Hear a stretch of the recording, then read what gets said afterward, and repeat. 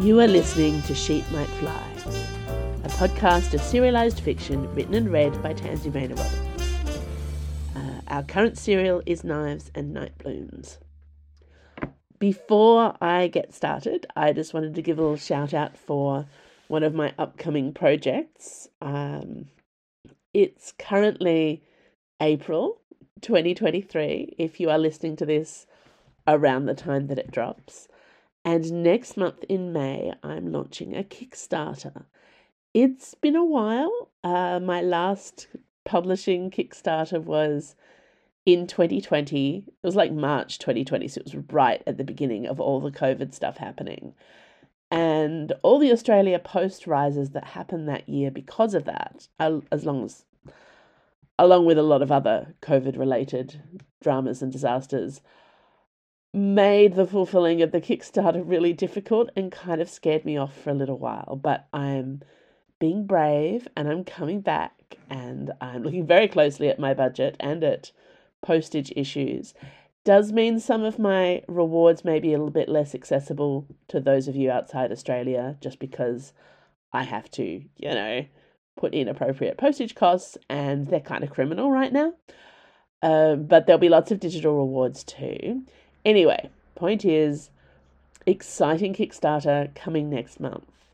I'm going to put a link in the show notes to the preview page where you can sign up to be notified when it all goes live on the 10th of May. So that's exciting. And I will be doing a tie-in podcast episode during May. I really enjoyed the last Q&A with Tansy episode that I did. So I'm going to do a Kickstarter special. So anything specific to either past or present Kickstarter questions would be great, but I'm happy to answer other questions too. I have some left over from last time. So, send your questions my way. You can email, you can put in comments to however you can communicate with me across the internet. Send me questions I'll probably be recording it, I want to say the weekend after the 10th, so after the Kickstarter goes live. So yeah, that'll be fun. Meantime, I have a podcast to record. So, of Knives and Night Blooms, Chapter 6, In the Baths of Acanthios. "Welcome to the Baths of Acanthios," said the attendant, who wore robes of white muslin and a headdress of braided silk and feathers. "Our baths were named after the noble knight of the Bright Owl, who sacrificed her life in order that the White Lady might bathe in comfort." "Yes," said Calix, "I can see the scene depicted on your walls in excruciating detail. Marble friezes, to be exact, which were surely not the best choice of decor for a building suspended from a combination of silk ropes and magic. But then, who would make the choice to build mid-air baths in the first place?" Calix refused to be surprised at anything else this kingdom had to offer her. "I require a private bath." "I'm afraid our private suites are booked for the next 6 hours," said the attendant, with a smile that looked genuinely regretful. "I won't bathe in the presence of men," Calix said immediately. "As you wish. That's the second request today for an all-female chamber. Most unusual," said the attendant, making a note in her ledger. "You'll have to confine yourself to the Pool of Maidens and the salon next door. There are 3 ladies in there already. I'll survive." If she could just get clean and have a few moments with her thoughts, surely she could figure out what to do about her escaped assassin. Calix pushed her way past the whispering muslin curtains to the Pool of Maidens and stopped short on the cool tiled steps. Tiles! How on earth could they have used tiles up here? Wouldn't that be unbearably heavy? 2 familiar faces gazed back at her, neither looking remotely surprised at her presence. Mardy the needle and Valeria the blade. Valeria lounged on the edge of the bath, only her feet dipping into the deep pool. She wore a gauzy green robe that had turned transparent against her skin, wet from a recent bathe, and her long hair was pinned up high to keep it dry. Mardy, waist-deep in the waters of the delicious-looking pool, was naked with all of her prominent curves on display. So many breasts staring directly at her. Women of the Divine Kingdom were shameless. "I told you two to stay on the barge," Calix protested. First Icaros's flight, and now this. Was her magic losing its power? The two assassins glanced at each other. "I don't think you did," said Valeria.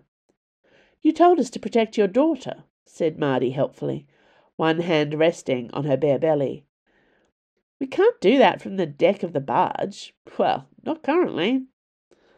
Calix blinked with anger and confusion, just as her daughter came through the curtains on the other side, from a different pool. Nimue hair was wrapped up in a towel, and she'd found a robe that was rather more modest than Valeria's, though that was not saying much. "Oh," said Nimue, looking startled and embarrassed. "Mother?" "What do you think you are doing?" "I wanted to wash my hair. It's been days." Never had Calix been more furious with herself for raising a child in a palace. What did she think was going to happen when the two of them ventured outside that world of privilege and safety?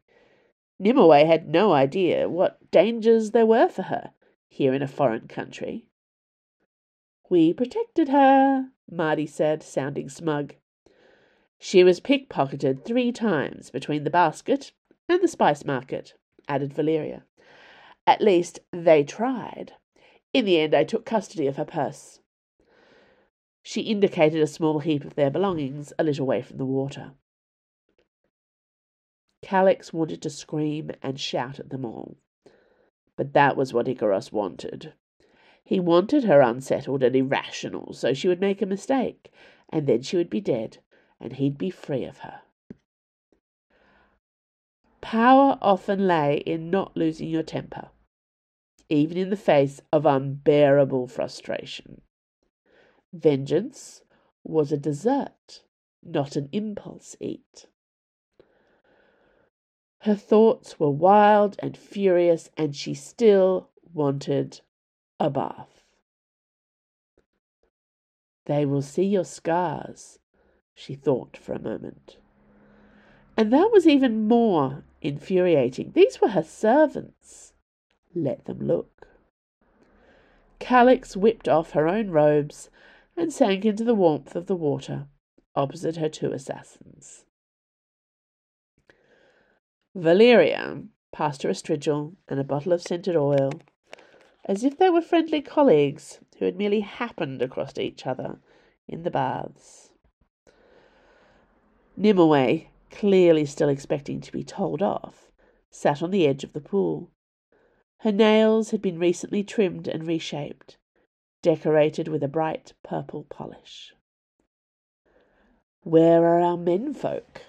Mardy asked. "Dio is standing guard outside," Calix muttered. "Oh, I'm sure he'll be excellent at that," said Valeria, in an encouraging sort of tone that was only about a quarter sarcastic. There was an expectant pause. "Icaros claimed sanctuary at the Shrine of Black Feathers and disappeared on me," Calix added grumpily. The 2 assassins exchanged expressions that were more weary than delighted. "Well, he would, wouldn't he?" said Mardy. "What a melonhead." "Don't worry about it," said Valeria. "We'll pick him up after we're finished here." "You can do that?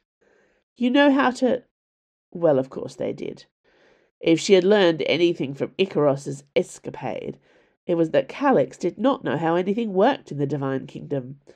least of all the priests of the Black Raven. Why? Why would you take my side? Because you forced our service, said Marty. Obviously. This is what our service looks like. Calix frowned. You can't be happy about that. Oh, we're not. Valeria's livid. I really am, said Valeria. You can't tell because I'm mistress of my own emotions. We're going to help you regardless, said Marty. Why? Calix had never felt so alone, even with her daughter only inches from her elbow. Why aren't you fighting it? Valeria rolled her eyes. You're a powerful magical woman who someone wants to kill quite desperately. That's unusual around here. It's interesting. There's almost certainly going to be something in it for us at some point. Besides, said Marty, I've been meaning to head back to Phoenix Burning sometime this month. I'm retiring from service before the baby's born. You're literally giving me free passage to the place I meant to go next. And if taking your side means thwarting Icarus while attempting to curb his self-destructive nature, said Valeria, then that works for me. For now. Never assume I only have one reason for anything I do. You're so calm about this all, said Calix. I wouldn't worry about it, said Marty. Once we drag Icarus back to the barge, Valeria will be horrendous company all over again. We bring out the worst in each other, Valeria agreed. But right now we have hot water and delicious bath oils. Why stress? Why indeed stress? Nimue, Calix sighed, ducking her head under water for a moment. Please find the attendant who did your toenails. I want peach. An hour or so later, sweet-smelling and rather calmer than when she arrived, Calix left the baths of Acanthios with her retinue after settling an exorbitant bill. Public baths, it turned out, were not free for public use when one demanded an all-female bathing chamber. Dio waited patiently on the rope platform outside the temple door, demonstrating the skills that probably would make him a half-decent gladius some day. His eyes were constantly on the move, surveying his surroundings. Icarus stood at Dio's side. He looked dishevelled and annoyed at the universe, or possibly just at her. As Calix approached, both men straightened to attention. Icarus immediately looked like he wanted to throw himself off the platform for that reaction. Easier than we expected, drawled Valeria. How was Sanctuary, dear heart? Brief, replied Icarus. Marty kissed Icarus's cheek. How long did you fight the curse before you came right back to find us? About 30 minutes, he muttered. Sweet. Marty offered her arm to Dio, who took it with the chivalry that one expected of a young man with many female relatives. Valeria and Nimue walked together, which Calix was not entirely happy about. Surely these women could be nothing but a bad influence on her daughter. On the other hand, Nimue had probably never been safer from assassination than she was right now. Calix looked at Icarus. He sighed and offered her his arm as they made their way back through the market, heading for the basket that would return them to the silken hair. Did you find out anything about the person who hired the three of you to kill me?